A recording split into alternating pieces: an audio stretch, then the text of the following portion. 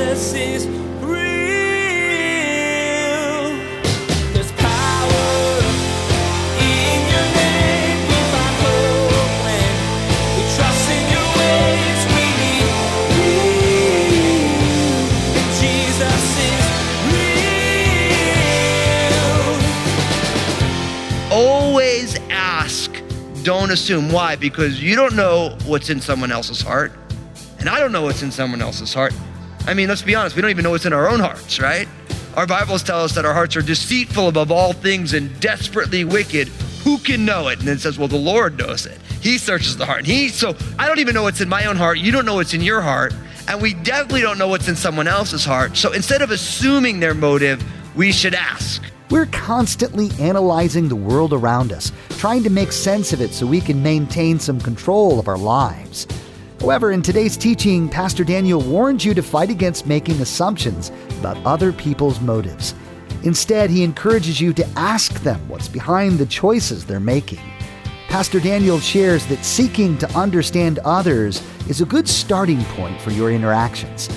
Now, here's Pastor Daniel in Numbers chapter 32 as he continues his message, Living on the East Side.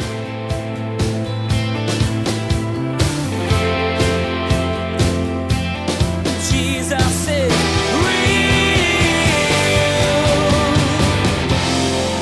And the problem for the tribe of Reuben, the tribe of Gad, and the half tribe of Manasseh is literally that they're in the land and they just conquered this land and they're like, this land suits my needs. It's a land for livestock and we have livestock. Now, you know what the problem with making a decision that suits my needs is? It does not take into account what God wants to do. All it takes into account is, this is my limited understanding of who I am and where I am and what I'm doing. And God's like, no. I got all sorts of other things for you. Like, it's good for you right now, but I see your entire life. And there are things you don't even understand about yourself yet. And there's things that I want to do in your life that if you limit your decisions to what you understand about your life, it will never be, this is the life that God has. I mean, I look at my own life and I don't pat myself on the back. I had great, like my pastor and people came alongside, just take the step of faith. I would have been content just being a bass player. I'd have a blast touring, just playing the bass, playing the upright. I love playing the bass. It's super fun, you know? But God had a whole other world for me, a whole other thing that he wanted to do that I'm like, well, I'm a bass player. I've always wanted to be a bass player ever since I saw Nikki Sixx and Motley Crue. You know, I'm like, yeah, I want to be that guy, you know? You know, he had this big hair and he had football under eye makeup and he played this crazy bass. And I'm like, yeah, you know? And it's like, and I was very content to be a bass player. And what I realized is that God had given me the gift of music, but if I would have just played bass as a career, then I was on the east side of the promised land. God could have used it, but I wasn't stepping into what God had created me for that I didn't even understand at that point.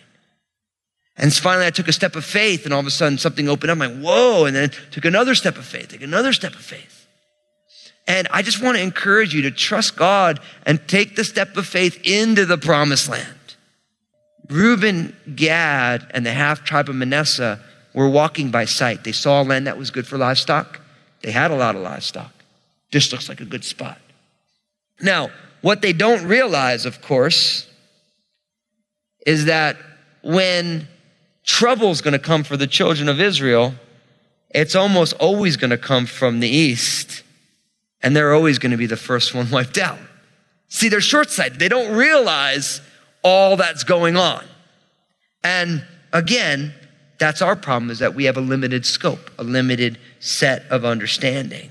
So really what we have is this land on the east side, it was given as a gift by God. It was won by conquest, but it wasn't actually the inheritance that God wanted for them.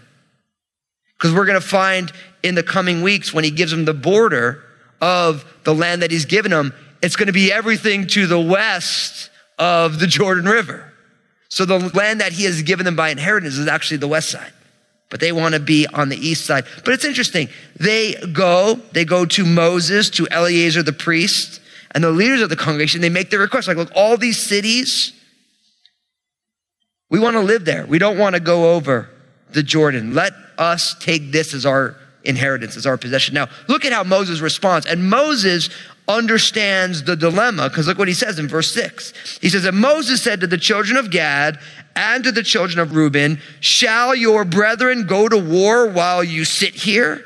Now, why will you discourage the heart of the children of Israel from going over into the land which the Lord has given them? Thus your fathers did when I sent them away from Kadesh Barnea to see the land. For when they went up to the valley of Eshcol and saw the land, they discouraged the heart of the children of Israel, so that they did not go into the land which the Lord had given them. So the Lord's anger was aroused that day, and he swore by an oath, saying, surely none of the men who came up from Egypt from 20 years old and above shall see the land of which I swore to Abraham, Isaac, and Jacob, because they have not wholly followed me, except Caleb, the son of Jephunneh, the Kenizzite, and Joshua, the son of Nun, for they have wholly followed the Lord. So the Lord's anger was aroused against Israel, and he made them wander in the wilderness 40 years until all the generation had done evil and the sight of the Lord was gone. And look, you have risen up in your father's place a brood of sinful men to increase still more the fierce anger of the Lord against Israel. For if you turn away from following him, he will once again leave them in the wilderness, and you will destroy all these people. Now, Moses responds in anger. This is what you could call a flashpoint for Moses, right? They're on the precipice of the promised land. And don't miss the fact that Moses isn't allowed to go into the promised land either. So this is a gift that even Moses isn't allowed to partake of, and he gets upset. He says, shall your brethren go to war while you just sit here?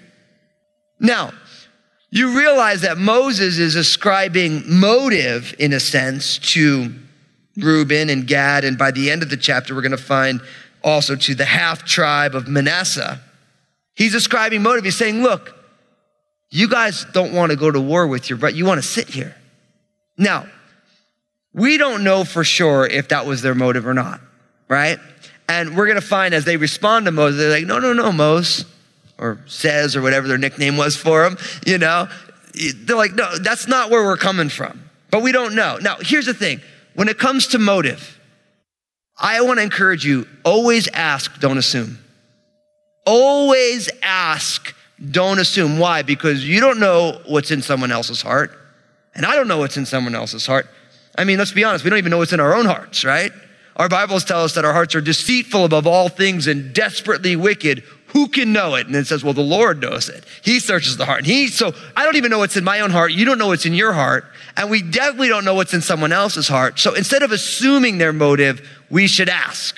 And you kind of see that in Moses because he right away assumes a malicious motive in their life. And so I want to encourage you, don't assume somebody's motive. Ask them what their motive is. If somebody is doing something and you don't understand it, or you think that they have some nefarious plan, you should just ask them.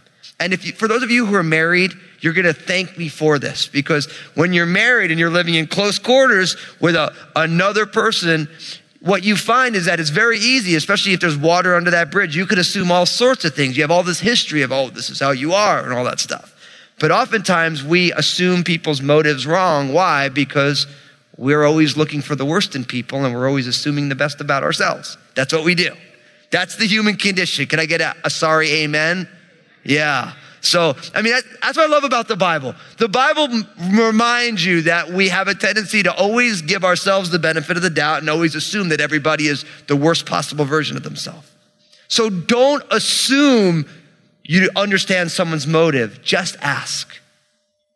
Because if you ask somebody what their motivations are, what's amazing is they'll tell you. If their motives are lousy and they'll own that, they'll apologize for it, which is a really good thing.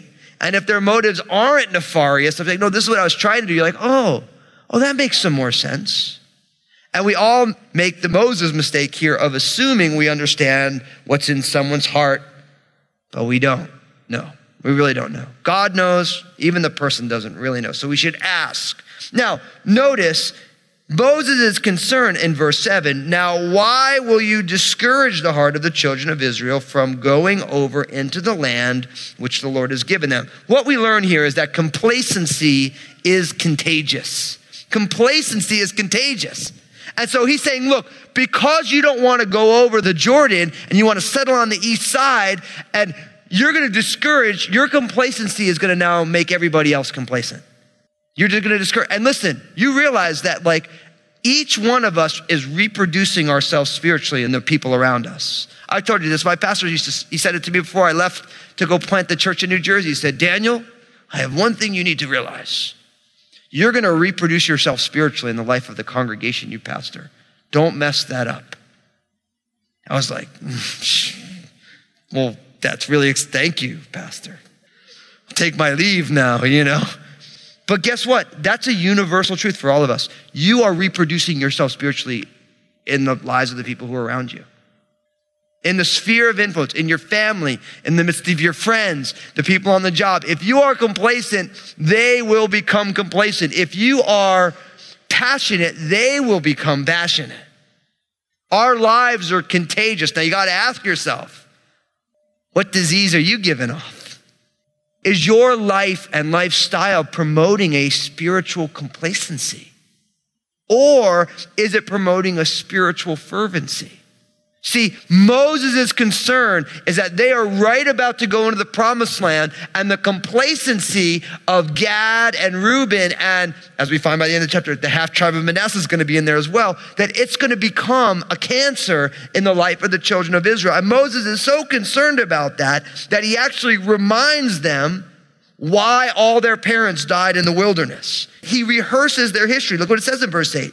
Thus your fathers did when I sent them away from Kadesh Barnea to see the land. For when they went up to the valley of Eshcol and saw the land, verse 9, they discouraged the heart of the children of Israel so that they did not go into the land which the Lord had given them. Remember, that was in Numbers chapter 13 and 14. Remember? 38 years earlier, Moses was there with the men who were the elders or the leaders of the clans. He said, listen, we're going to send 12 spies into the promised land. And they're going to spy out the land and they're going to come back and they're going to bring me a report. And they went on back. They brought back some of the fruit of the trees, and the grapes were so big it took 2 guys and a pole. I mean, talk about like elephantitis of the fruit. It was like huge grape. This was before Miracle-Gro and all sorts of evil plant steroids and stuff, but it was like a big fruit. And they came on back. And remember what happened? Out of the 12 spies, 10 of them said, listen, it's a good land, but we're going to get crushed in there. The cities are huge.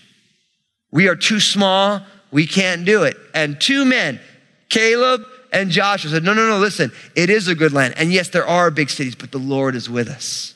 Now, at that point, the children of Israel were at a crossroads. If they followed the counsel of Caleb and Joshua, they would have entered the promised land 38 years earlier, right then, because God had promised them the land. But they chose to trust the counsel of people who didn't trust God. And they made their decision, and that entire generation died in the wilderness. And Moses is like, look, we had this happen already. We were about to go in. If they would have just said, look, it's huge land. It's an amazing land. Look at this fruit. And there are big cities, but we trust in a God who's bigger than human might. Let's go take it. If the children would have done that, they would have went right in. And now Moses is like, look, we've been here already. This happened already. And he's concerned that what Gad and Reuben and the half tribe of Manasseh are doing is the exact same thing. And he's concerned about them. Look what he says in verse 10. He says, so the Lord's anger was aroused on that day. And he swore an oath, saying, surely none of the men who came up from Egypt from 20 years old and above shall see the land of which I swore to Abraham, Isaac, and Jacob, because they have not wholly followed me, except Caleb, the son of Jephunneh, the Kenizzite, and Joshua, the son of Nun, for they have wholly followed the Lord. So the Lord's anger was aroused against Israel. He made them wander in the wilderness 40 years until all the generation that has done evil in the sight of the Lord was gone. And look, you have risen in your father's place a brood of sinful men to increase still more the fierce anger of the Lord against Israel. For if you turn away from following him, he will once again leave them in the wilderness, and you will destroy all these. He's saying to them, listen, you guys are a chip off the old block. You're just like your dads. Now listen, whatever your parents were or weren't, you have a new dad now. And we have to decide if we're going to be a chip off the old block of our physical parents or of our Heavenly Father. Now, don't get me wrong. Not all of our parents were horrible, but some of your parents were horrible. Some of your parents just and if you're younger, you think your parents are horrible. They may not be right now. With time, you may realize that they weren't really so bad. But we have to decide who we're going to be like. And the beauty of following Jesus is that your Heavenly Father says, look, I want to teach you a more excellent way to live. And how many of us, as we've gotten older, find our parents coming out of us? Right? It's amazing. I remember I used to tell me, I'm never going to be like you. And now I say things to my kids. I'm like, wow, when did my dad take up residence in my life like that? Like, it's just like something, I'm like, whoa. And Lynn will be like, you're so much like your dad right now. I'm like, come on. The lack of faith of your parents doesn't have to be your lack of faith. If your parents were spiritually vibrant, just because they were doesn't mean that you're going to be. Like, you know what I'm saying? And so Moses is saying to him, listen, you're at a crossroads again. Right now, you're just being like your fathers who all died in the wilderness. And if you make their decision, we're all going to die. You're all going to die in the wilderness too. Or you can follow the Lord. And if you follow the Lord is going to bring you into this promised land. And my friends, I believe all of us are at that same crossroads. Like the Lord is saying, look, I want to take you somewhere where you've never been. And maybe your parents didn't do it, or maybe your friends aren't doing it, but I want to take you in. Will you follow me? And that's why as a church, we talk about simply responding to Jesus, right? That's our mission. And I love that. I was just talking to a guy today in Nashville. I was on a conference call and he's like, so what's the mission of Crossroads? I'm like, simply responding to Jesus. He's like, oh, that's really good. And we started talking. He's like, man, that's about a life of worship. I'm like, yeah. And all of our lives are created to be worship, not just singing songs. We live lives of worship. And worship is simply, we're responding to the rhythms of God's grace. We're responding to the rhythms of God's mercy. We're responding to the rhythms of God's majesty and God's wisdom and God's forgiveness. And we live our lives responding to that. And just like the children of Israel, we're all standing there right now. Will you respond to Jesus? Will you respond to the promptings of His Spirit to say, listen, I want you to stop doing that. And I want you to start doing this. I want you to step over the Jordan into the promised land, into the life that I created you and am recreating you for. Or are you just kind of stuck? Most of us don't think about this moment as the most critical moment of our lives. But truly at every moment it is, isn't it? Because the victories of yesterday do not ensure victories today. The crushing defeats of yesterday does not ensure a crushing defeat of today. How often in the Bible do you find someone have a great, phenomenal victory and then the next moment crash and burn pretty good? One of my favorite ones of those, and I think God called Peter to be an apostle just to encourage people like me. Remember in Matthew's gospel, Jesus asked them, was it Matthew 16? Who do men say that I am? You say, some said this, some said this, Elijah the prophet. Well, who do you say that I am? And Peter pipes up, man, you're the Christ, the Son of the living God. And he's like, Petey, my boy. You know, he doesn't say that, but it's like, flesh and blood hasn't revealed this to you, but my Father in heaven has revealed this to you. I mean, he's like, Peter, God told you that. And you can imagine Peter being like, yeah, I'm a prophet. God's speaking to me. Looking at Andrew and James and John, be like, suckers, you know. I'm Jesus' favorite. You didn't think I was going to say sucker in the pulpit, did you? Sorry. But I'm embellishing on the story, right? But then what happens next? Because they realize he's the Christ, he's like, now listen, the Son of Man is going to be betrayed and he's going to be beaten, he's going to be crucified. And he's going to raise from the dead on the third day. And Peter's like, whoa. Jesus, Jesus, come on, dude.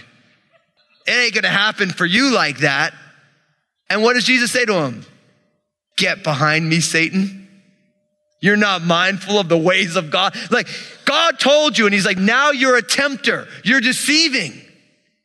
Peter was just the man, and he went from being the man to the goat in a New York minute. Because just because you got something right doesn't mean you're going to get the next thing right. And we have to embrace every moment as an important moment in our lives. Because how many of us, you have something great that goes on, and the next minute it's bad. I mean, what about the disciples? Remember when Peter, James, and John followed Jesus up on the Mount of Transfiguration? They saw his essential glory turned outward. And they're like, man, they're the only ones, you're never going to believe what happened. And they go down, there's a demon-possessed kid, and they can't cast it out. Yesterday's victory will not ensure tomorrow's victory or today's victory. Every day, we need to step up to the plate. And so make sure that you are following Jesus. That's what it means to be a Christian. We are people who follow on the heels of Jesus. And you may have followed Jesus yesterday. It doesn't mean you're going to be following him today. And that's true for me as well. I'm not preaching down on anyone. I'm living this too. I realize I'm one bad decision away from mailing it all in. And that bad decision can happen at any moment. And so we need to take the moments seriously. Now, from there, look what happens in verse 16.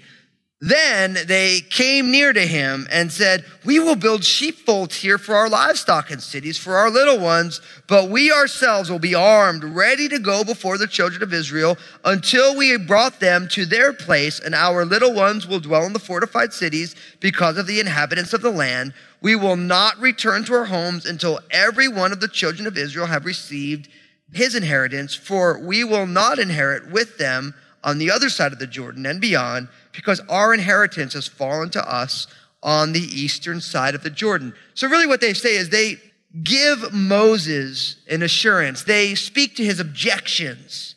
They say, look, we're going to build sheepfolds here so we can keep our livestock, but we're going to go on in with you. And we're going to fight for the children of Israel. They're saying, listen, we're not just going to be lazy and hang out here. Although we want to live here, we're going to go in with the people and we're going to fight the battles that's in front of them. Now, what I love about this, and again, if you read commentaries, people are like, oh, well, they're just assuaging Moses' concerns and their heart's not really there. And again, I don't want to ascribe motive. I don't really know. But one of the things I do like is they say, listen, even though we might not fight battles, we're going to go fight with our family. When was the last time you knew of a brother or sister who was going through something, and even though it wasn't your battle, you chose to go in and join them? You know what that's called, my friends? It's called fellowship. Fellowship is when you see in someone else's struggle your own struggle, and you choose to join them in it. Jesus is real. Thanks for staying with us today as Pastor Daniel invited you to consider how you can join others in their personal battles and fight alongside them. As you continued your study of Numbers, you saw that Reuben, Dan, and the half-tribe of Manasseh promised to join the rest of the Israelites in their fight for the Promised Land.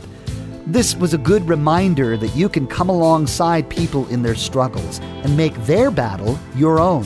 Everyone needs a little encouragement to get through their day, and we have a way to provide that for you. Pastor Daniel has some excellent advice, truth, and love to share in his 2-minute messages available on Facebook, Instagram, and Twitter. Just go to JesusIsRealRadio.com and click on the social media links to find them. You won't be disappointed, and your day just might get a little brighter. Join us again here on Jesus is Real Radio when you'll learn that you have a choice in how you live.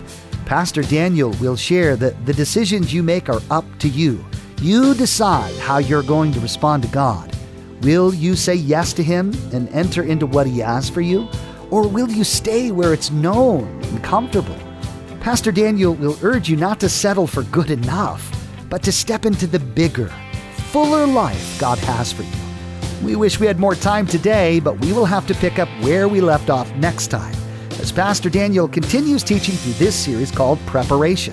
That's next time on Jesus is Real Radio.